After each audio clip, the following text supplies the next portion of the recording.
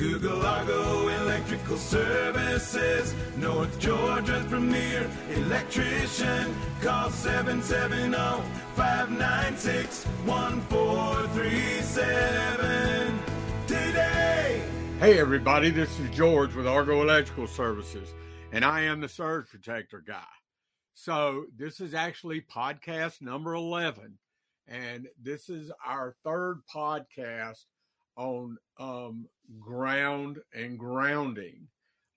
This is part 3. This is the final one we're going to do on this right now. By no means have I covered everything that needs to be discussed with grounds and grounding or bonding. But I just wanted everybody to kind of get, these general ideas.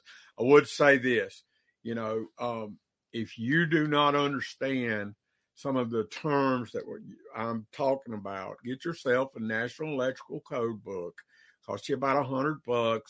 If you're doing this kind of work, you need to understand grounding, okay? And if you don't understand what you are reading, get you a dictionary, get in front of a computer with Google and Google it and read some articles on this.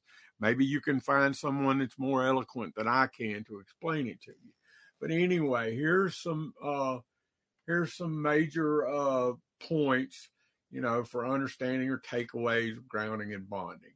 First, grounding and bonding limits over voltages.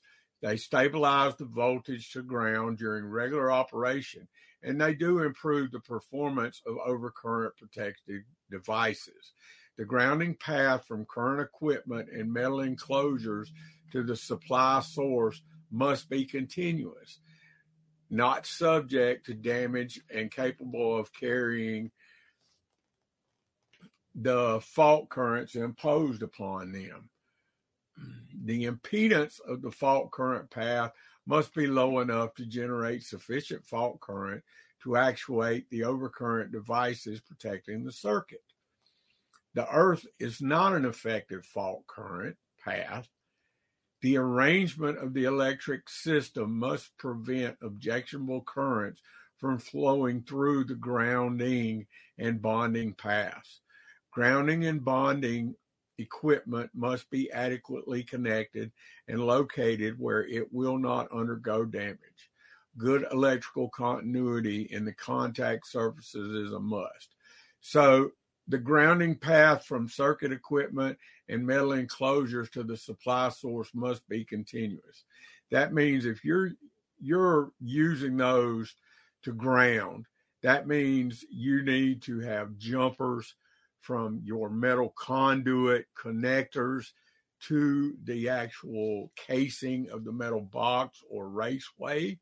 It also means that, that you can't go from metal to PVC and back to metal and back to PVC, because then you can't count on the metal to, work as, a grounding path. The impedance of the fault current must be low enough to generate sufficient fault current to actuate the overcurrent devices protecting the circuit. So, there are a lot of different breakers out there. When you get into an industrial grade breakers, there are settings on the breakers where you could set it to, we did some starters the other day on this trolley at Lake Lanier that allowed people to ride up and down these very, very steep hills to the lake. And the starter deal had, you could set anywhere from, like 3 amps all the way up to 30 amps on there. So if you got in a certain range, it would trip it before you burn up the motor, right? And the impedance of the fault current path must be low enough to generate sufficient fault current to actuate the overcurrent devices. If that is not low enough, the overcurrent device will not work. Therefore, you have no safe device. I can remember many, many moons ago, I'm talking about 25, 30 years ago, when I worked on paper mills down in Savannah, Georgia, and there would just be rooms and rooms of panels.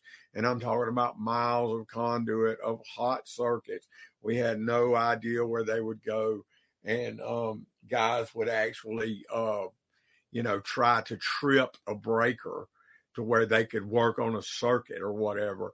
And at some point, these overcurrent devices were so old, and the fault current impedance, was not low enough to generate a fault current, and they would not trip the breakers. It's a very dangerous situation. And the arrangement of electric system must prevent objectionable currents from flowing through the grounding and bonding parts. That means the way that your system is designed when you build it, it has to flow just like we talked about. You got a positive on one side and a negative on the other side, and they're racing around the copper wire 180 degrees in infinity, back and two continuously. And, and if there's a problem, it needs to be able to trip the breaker. Grounding and bonding equipment must be adequately connected and located where it will not undergo damage. That means the ground does not get disconnected, just like we talked about alternative paths to ground. Good electrical continuity in the contact surfaces is a must. My name is George. I'm with Argo Electrical Services. I am the surge protector guy. You can find me on the web at argoelectrical.com.